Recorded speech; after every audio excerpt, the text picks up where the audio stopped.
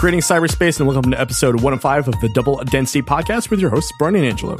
Double Density, your home to tech tales and paranormal primers. Now, first things first, Angelo, I would like to discuss something that was inevitable, something that we knew would happen once the reviews started coming out. This, of course, is we're talking about the Samsung Fold being delayed in a bit where the joke makes itself.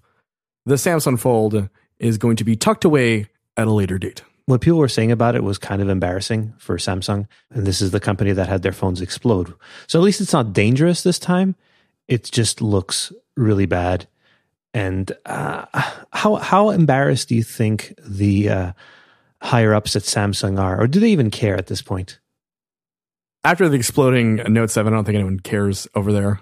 Like some scratch screens or people pulling off screen protectors that they're not supposed to pull off, even though they look like the fun things you're supposed to pull off cell phones when you get them. Right. The kill count here is 0, right? Like, I think that's what we need to establish. Yeah, I think it's okay. It's smart to delay a product that is not ready for prime time. It was the smart move on Samsung part. No. Whoa. Let's back this up for a second here. The smart move would have been to, QA a little bit more before you end up with a ton of reviews on the internet about how bad and awful the security measures are for this phone. I'm just trying to get past the notion people have of me as of being a Samsung hater, even though I don't really particularly like their products. I have a Samsung TV that's lasted 11 years, so that's pretty good. That is the silver lining in all of this, I guess. I guess so. I just think at the end of the day, there is some bit of embarrassment there on their part. I would hope there is. I'd hope that at least one head will metaphorically roll. I hope not literally.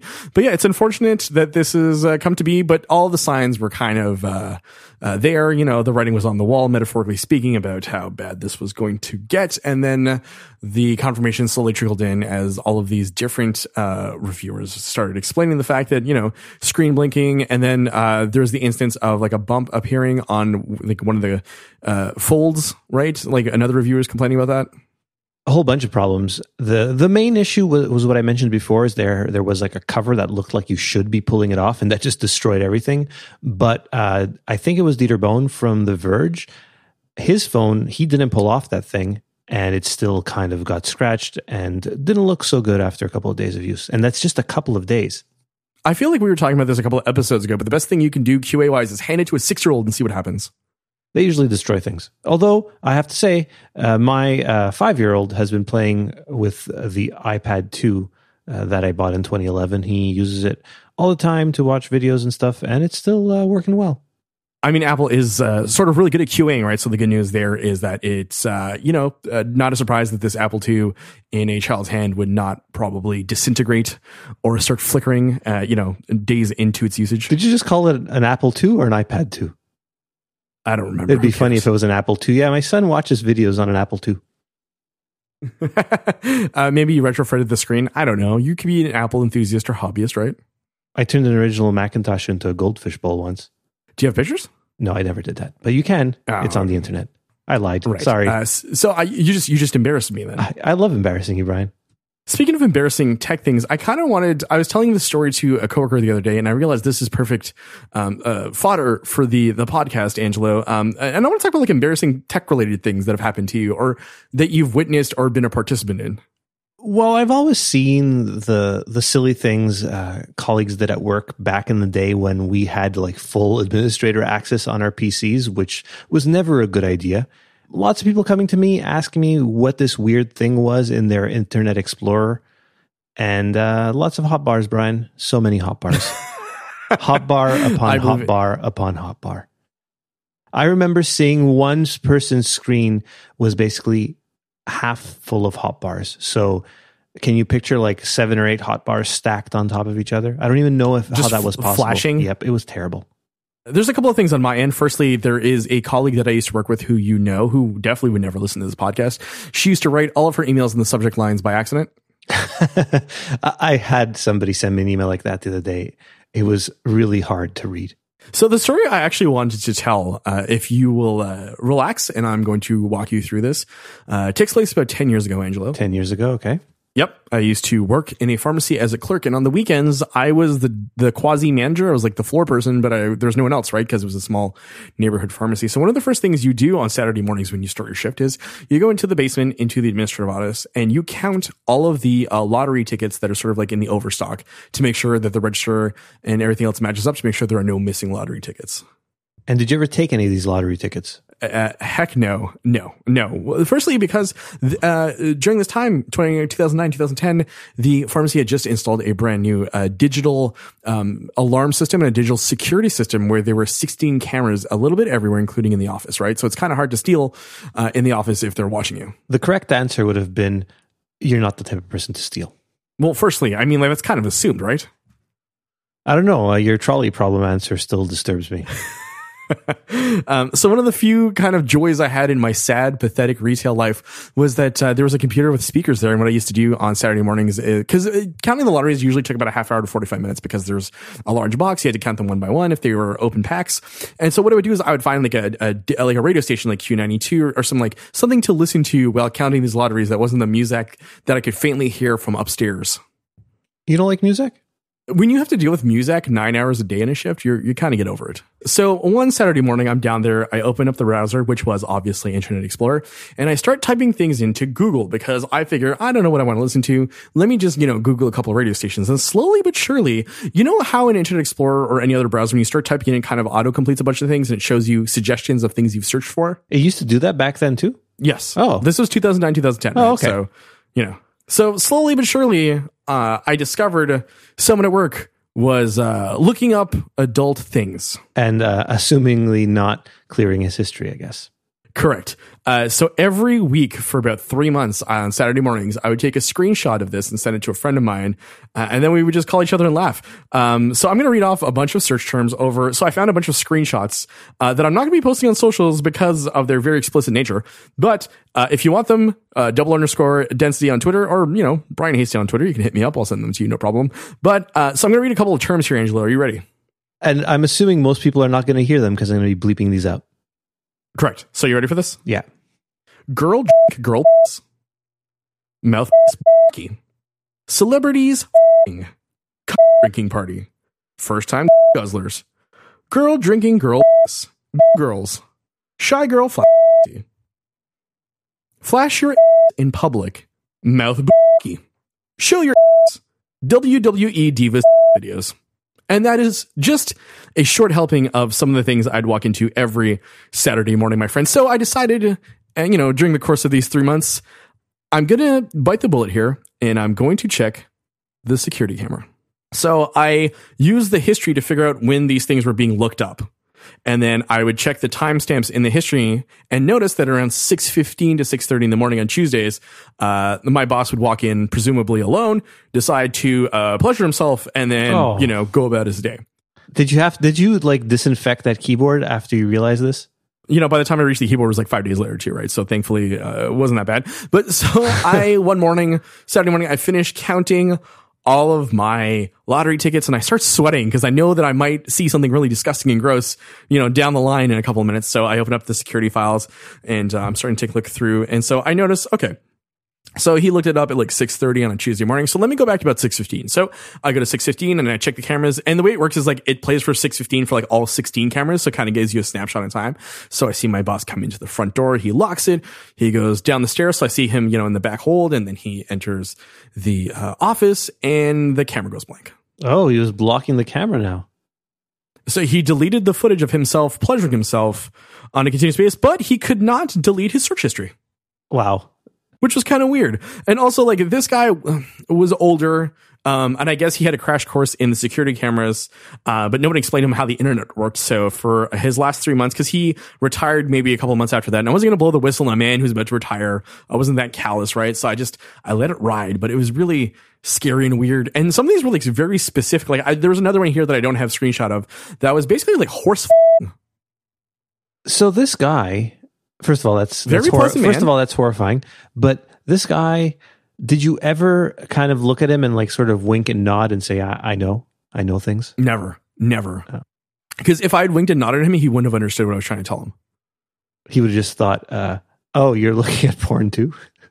Yeah, that, or like, why is he winking? Like, he wasn't that emotionally intelligent, I guess, to read the room. Well, first of all, you're just looking at this type of stuff at work, so you can't be on the ball that much. No, I mean, it's not as bad as when I tried to look up our past guest Dan Morin's website, and it turned out to be listed under pornography, in my web filter at work. But hey, poor Dan. So be it, Anyways, I just wanted to show that it was just a memory in time. If you guys have embarrassing tech stories that you've witnessed, that you've lived through yourselves, double_density @gmail.com. We'd love to hear your stories. It happens to everyone. It seems to happen to you a lot, though. Yeah. I mean, the horse is a little extreme.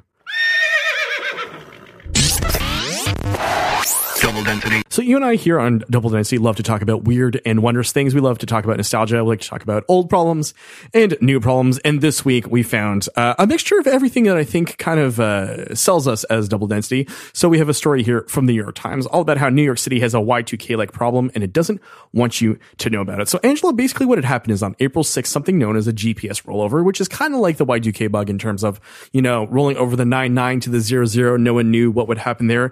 Kind of occurred throughout different, GPS systems. And so some companies had a fix for it. Some did not. So NYC Win, basically a contractor that had won the bid of $500 million in order to be able to facilitate all of these different wired systems, hasn't come out and said that it's, a problem. Neither has it said that it's been fixed. So the presumption right now, understandably, is that New York City, a lot of their transportation systems and things like that don't seem to be working.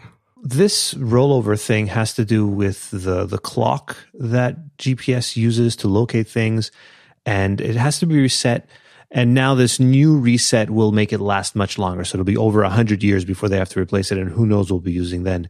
But one of the things, because it has to do with their clock, a quote from the article that made it sound really dangerous. While traffic signals continued to operate normally, a city official who was not authorized to speak publicly about the shutdown and asked not to be named said there was a concern that as they remained disconnected, the timing of individual signals could drift slightly and they could eventually come out of sync with one another. This kind of reminds me of the audio drift we deal with when we edit this podcast, since we're in two separate locations with two different computer clocks. Even though we both have Macs, we're both running similar operating systems. Because our computers have slightly varying internal clocks, my audio drifts from your audio, and I have to constantly drag one of us back or forth to make it sound like we're in sync. We clap at the beginning to do an old school way of timing it. This is kind of like that, except in our podcast, when we're out of sync, nothing happens.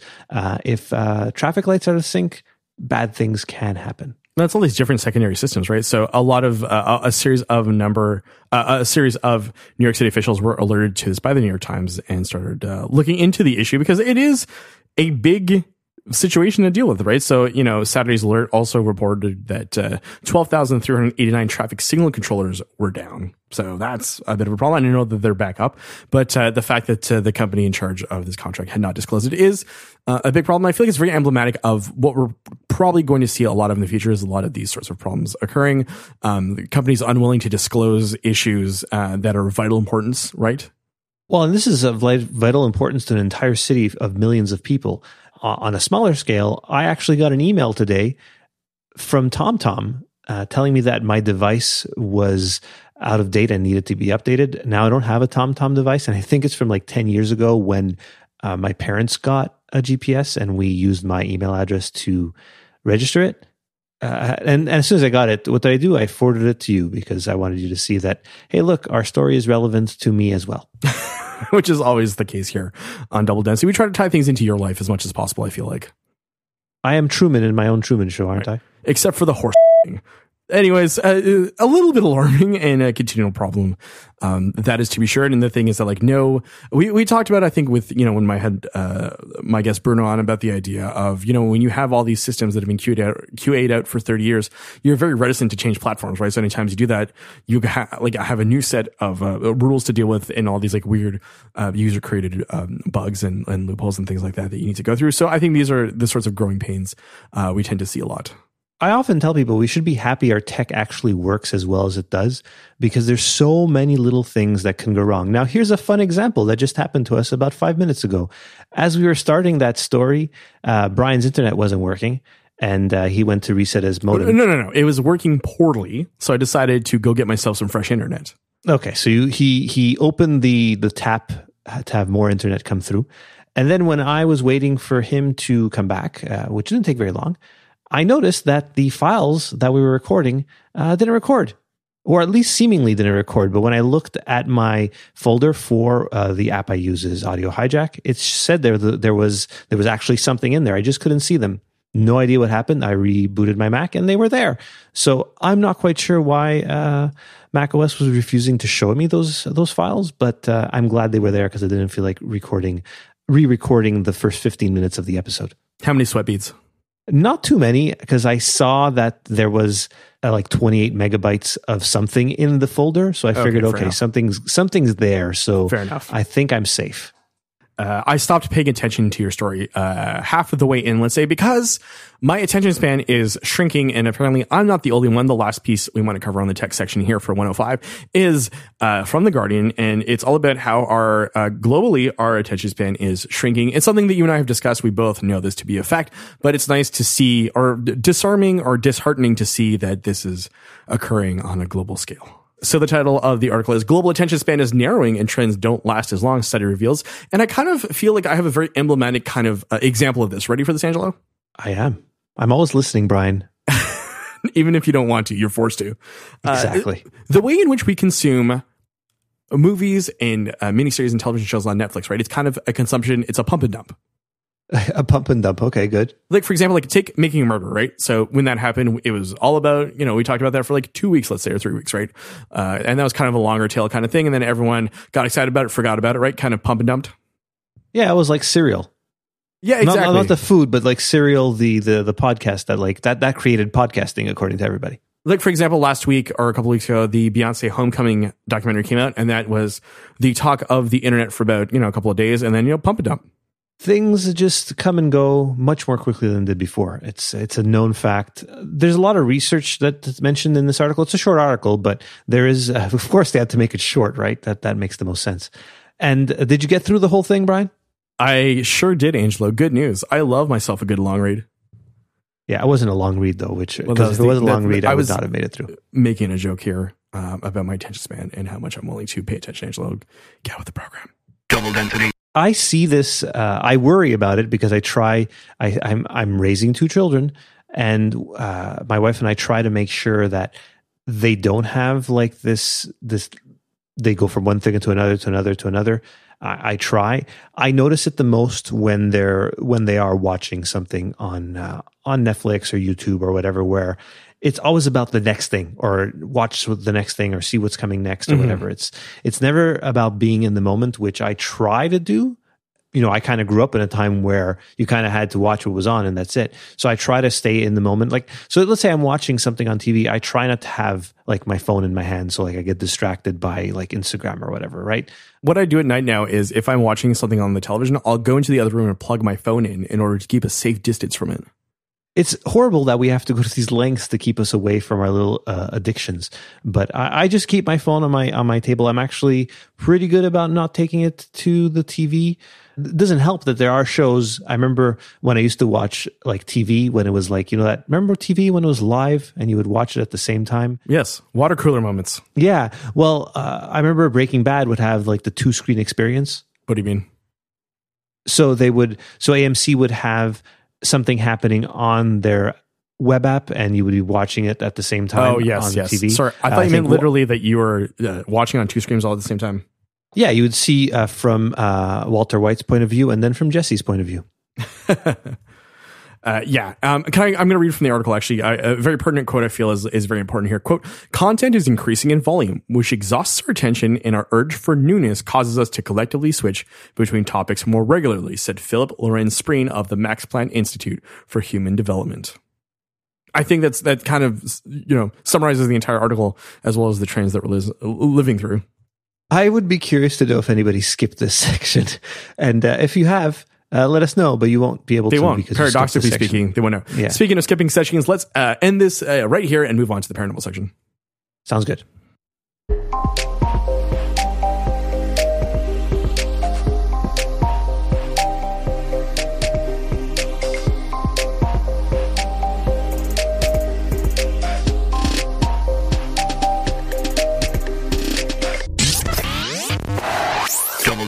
Welcome back to Double Density. And as always, we're switching gears from tech to the paranormal. So the first thing on the docket tonight is a Philly Inquirer story filed by someone from the Orlando Sentinel called "The UFO Community Still Believes and Science is Starting to Listen." So I know that we covered this a couple of months ago where we had done this article about like people who believe but also like belong to these groups and you know, live normal lives, and it's kind of like a human interest story. Yeah, they were looking for a place to connect with people, and it reminded me, I can't believe I'm bringing them up again, but the Flat Earthers reminded me of this when I saw them in their documentary. Right. And so you feel like there's like a likeness there. You want to belong, right? At the end of the day. And I feel like a lot of these groups kind of let you do that. Exactly. That's what people want. They want to know that people have experienced the same things as them. And this story starts out with something actually really interesting to me. And that's because it talks about a woman named Trish Bishop who saw an alien, but not the typical alien everybody says they see, right? And that's the gray alien with the big eyes and little tiny mouth and all that. She said she saw a guy with 6'3", maybe 220 pounds, really muscular, wearing a like form-fitting tan-colored uniform. And when he turned around, he had these weird eyes that bulged out. So she says she knew he wasn't some sort of government worker or anything like that. It sort of made me think of Joe Symington. Remember him? Oh, the space pancakes. Yeah. Well, he said the aliens were vaguely Italian looking. That always struck me as funny. But now we don't hear about people talking about different types of aliens. It's always true. the grays. Why do you think that is? Because that's the image that is conjured into people's heads. And when they have whatever caused them to have this experience, that's the image they see, right? Because as you well know, I don't think there's actually gray aliens coming to kidnap people. It's mostly things that happen due to some sort of sleep issue. Right. So it's more so Earth-based. But, you know, as we talked about in our episode about aliens and trauma, sometimes aliens are used as a mask for trauma. So I feel like this may fall into that category. That's exactly it. Or maybe she just saw a really weird-looking government worker. Listen, this is from the Orlando Sentinel. And do you know where Orlando is? It's in Florida. Yes. So just think about that for a sec. But yeah, the article is really interesting because it also dates or sort of like stands out to me because the fact that they mentioned the Space Ghost Group, which is a bunch of former NASA employees and engineers about people who are interested in, you know, outer space. More skeptical though than like, you know, other groups mentioned in here, like MUFON. Well, anybody's more skeptical than MUFON at this point because they seem to be getting rid of all the good researchers they have. That's true, very much so. The article does a really good way of framing the issue of humanity and extraterrestrials. I feel like it, you know, when you start reading it, you're kind of like, oh, this is really interesting. You get some history in there, but there's also the idea of, you know, the people involved on a micro level.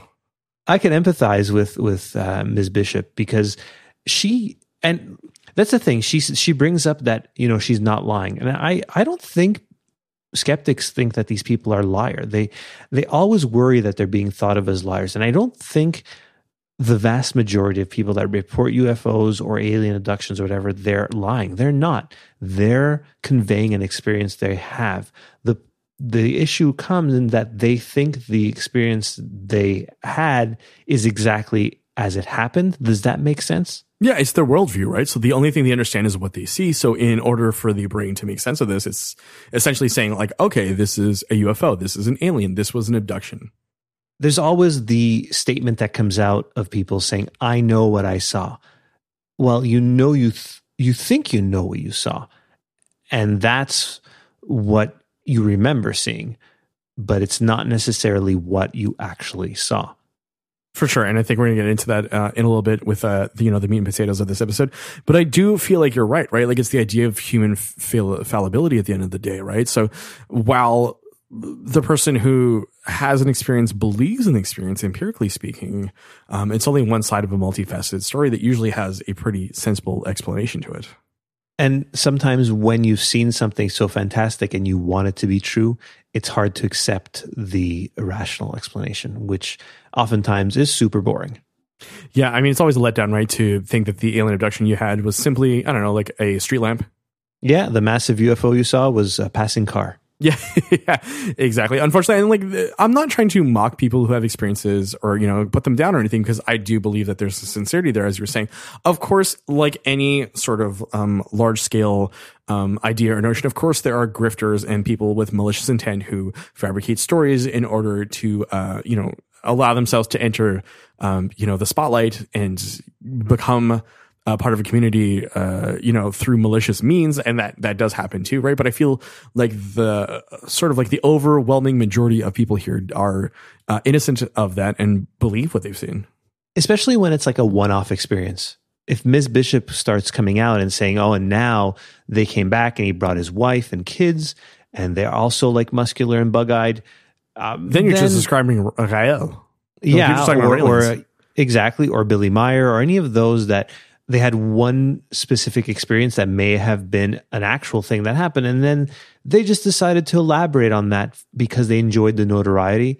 Somebody else that you don't like me mentioning, but is our buddy Romanek.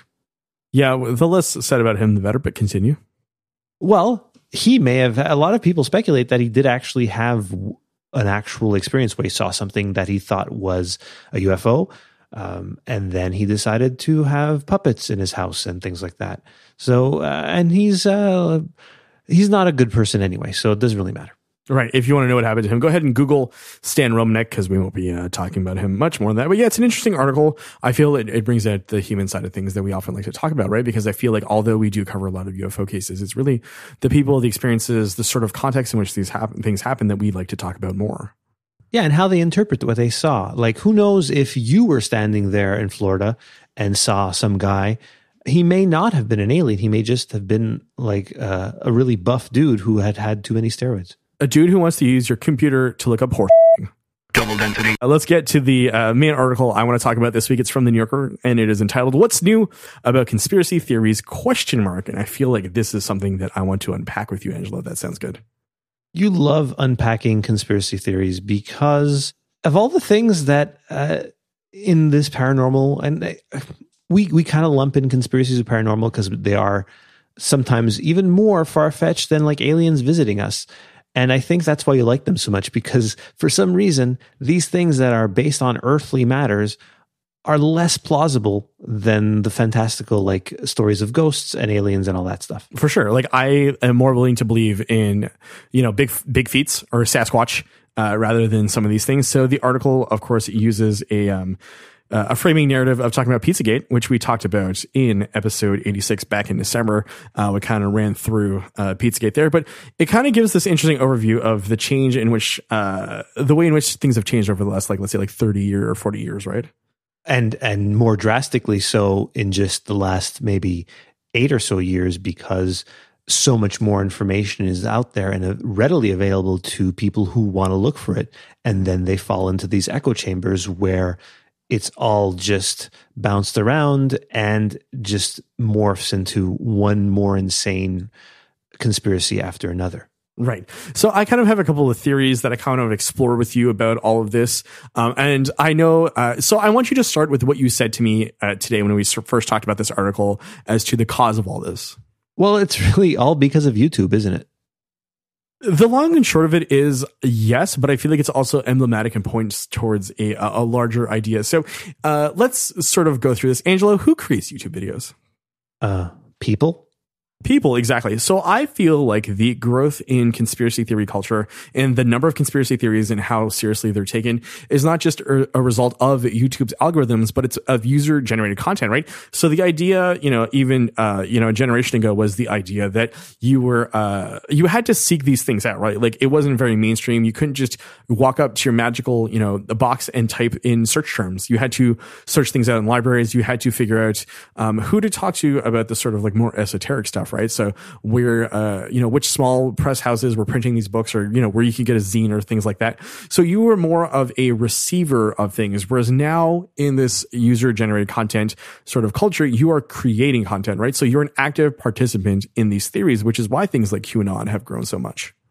Well, and you not only can create them, it's just also much easier to spread the information because people are more willing to gather information if it's given to them in video form. And now there's all these videos, whereas before, like you said, you had to like put some effort into going and finding these different texts and oftentimes really low print run books to actually get this information. Now it's just, a few people find it, and then they just put videos out there, and then millions of people see these videos. Right. And due to YouTube's algorithm, a lot of people tend to pick that up, right?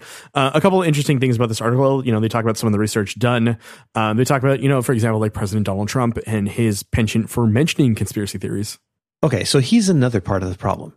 When you have somebody who's, went from a reality star at one point, a lot of people follow him that way because he's been famous since the late 70s at this point. Yeah, I'd say in mid 80s. And then it really took off with The Apprentice, so people followed him through that. And then I watched The Apprentice I think once, and he seemed, I don't want to say normal, but he didn't seem as insane as he seems now. Am I allowed to say that? Sure. Am I going to get? You said seems, right? So seems, exactly. Right. Allegedly. But then, the whole thing when Barack Obama went into office and he started saying that he wasn't born in the US and talking about the birth certificate and all that stuff, and then starting to push all kinds of things, and then coming out that even before he was into conspiracies, and now he's in the highest office, arguably the most important country in the world, and he's giving out these ideas of nuggets of truth. Yeah.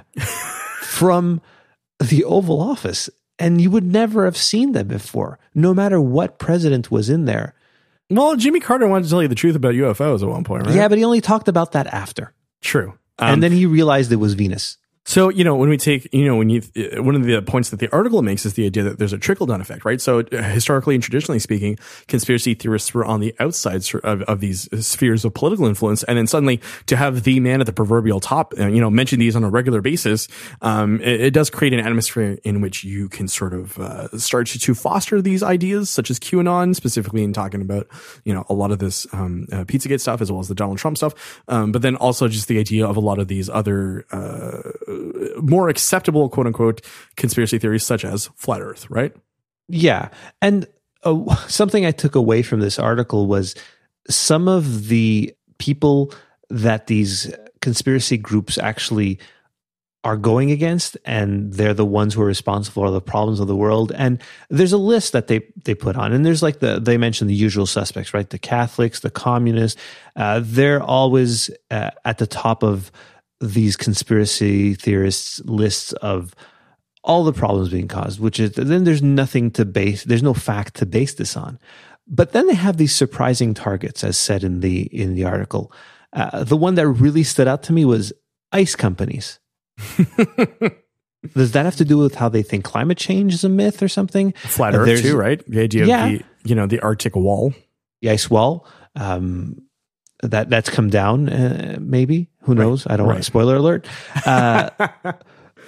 Like in the Lutheran newspapers, the Senate printing office, and the Prime Minister of Malta. Poor guy. A fine list of individuals and entities, my friend, just to list things off, right? They have these crazy schemes that they're proposing too, like, again, from the article, from Herbert Hoover's secret business deals to bankrupt the U.S. to a CIA plot to spread lesbianism. Checks out. I want to also read a quote from the article that I feel helps frame what you just said, right? So the internet revolution has displaced the gatekeepers, the producers, editors, and scholars who decided what was worthy of dissemination. This has opened the way for conspiracy entrepreneurs who proffer a seemingly infinite array of wild accusations. We always joke that like technology, people are worried that it's like its own conspiracy, and how technology is blamed for all these ills that previously were blamed on comic books and like music and all that stuff. In this case, I feel like sites like YouTube and Facebook really are the problem.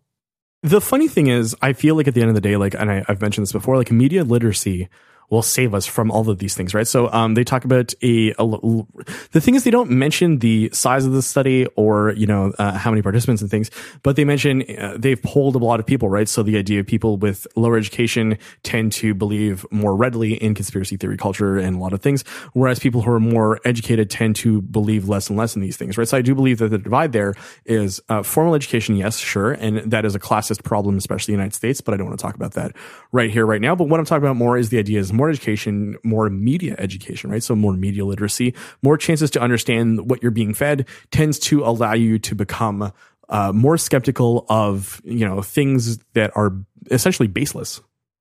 Because many people would think that conspiracy theorists it's based on politics, but no, like there's people that believe in conspiracies on both sides of the political spectrum, just different conspiracies, right? Like on the left, you'll have like the anti-GMO people and anti-vaccine people. And on the right, you'll have often more political things like the whole QAnon and all that stuff.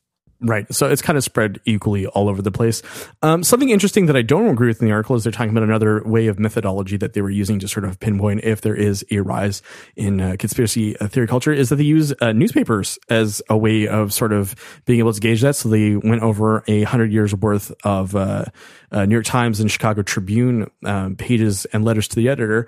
But I feel like as we continue on through the future, and especially over the last like 15, 20 years, that has shifted from newspapers to the internet. So I don't feel like it is an accurate portrayal because their findings say that there've always been sort of like the same amount of conspiracy talk within these pages. But once again, like that's gatekeeping, right? So these editors are sort of deciding what letters get in.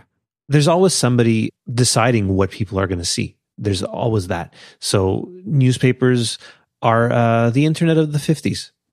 Yes, I would agree with that. Something very 50s, important. 60s, and 70s. Something very important that I want to mention is that this article highlights another favorite article of mine by Anna Merlan, who went on the conspiracy cruise in 2015 and wrote a story for Jezebel and then turned that into a book. If you can, go Google search this. We'll put this in the show notes. It is an amazing story. I think I've linked you to it multiple times and it always makes me laugh. Yes, we've discussed it before the podcast started. Yeah, so good. And then at the end of the article, they kind of talk about how a lot of people in a lot of these sort of milieus, especially with QAnon and things like that, tend to believe that they're the rational person and other people protesting are either plants or, government officials or the other like, and there's a new layer of paranoia added to the entirety of this paranoid cake. And you actually said paranoid layer cake? Yes. See, that's not a very tasty sounding cake, Brian. It is not, but it's the cake of truth, my friend. And this is the kind of sad reality we live in where there's a lack of critical thought because the idea and the ironic thing, and I think we've talked about this, is the idea of you going along with a trend thinking that you're an individual, but truly you're clearly not because you haven't spent enough time looking into things in order to make a very credible, very in-depth sort of decision behind, joining a movement or wanting to believe in a set of beliefs. And the problem with trying to teach people media literacy is, although it's not as strong as maybe people think that it is, but there is that backfire effect where you can't convince somebody of something and you just end up reinforcing what they originally thought. Well, yeah, of course. It has to do as well with confirmation bias. People will love to believe what they believe, and that's it. They're only going to look for what proves their point. And anytime you kind of are against that, they'll just say you're like a plant from the other side. And that's a problem that was coming up in this article where there's like 3 or 4 different groups and each one thinks the other one has paid actors and stuff. And it's ridiculous.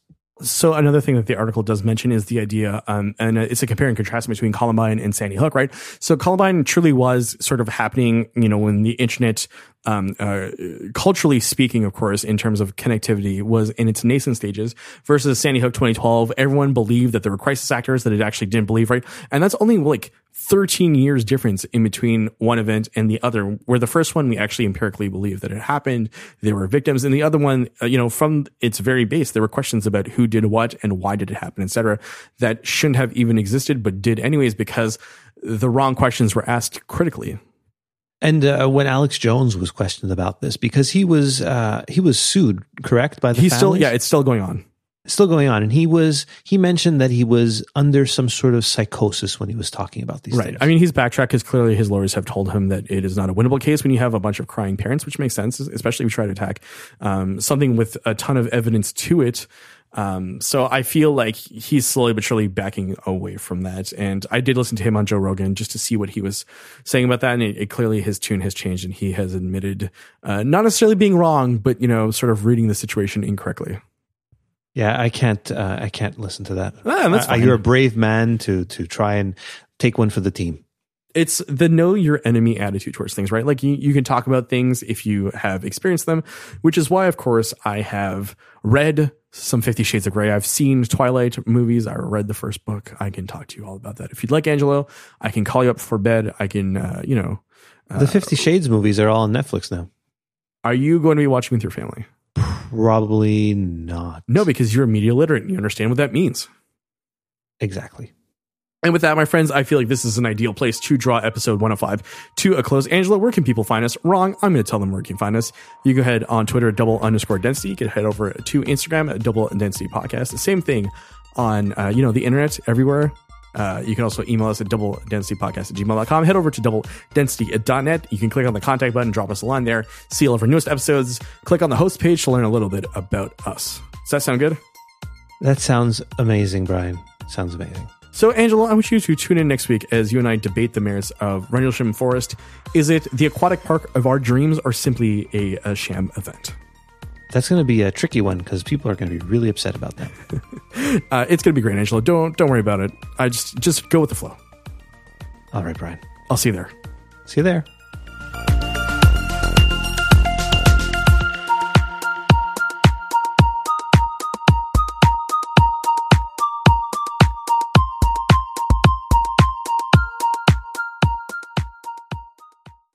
Can I just say you win the award for best segue of the evening? I'm trying here. I'm really trying here. Quite impressive. After our internet broke. Well, at first I was offended that you stopped listening to my stupid story. And I was going to say, I'll just add chapter markers so people could skip it. Find internet water. But that was masterfully done, Brian. I can see why you have a degree in communication. Okay.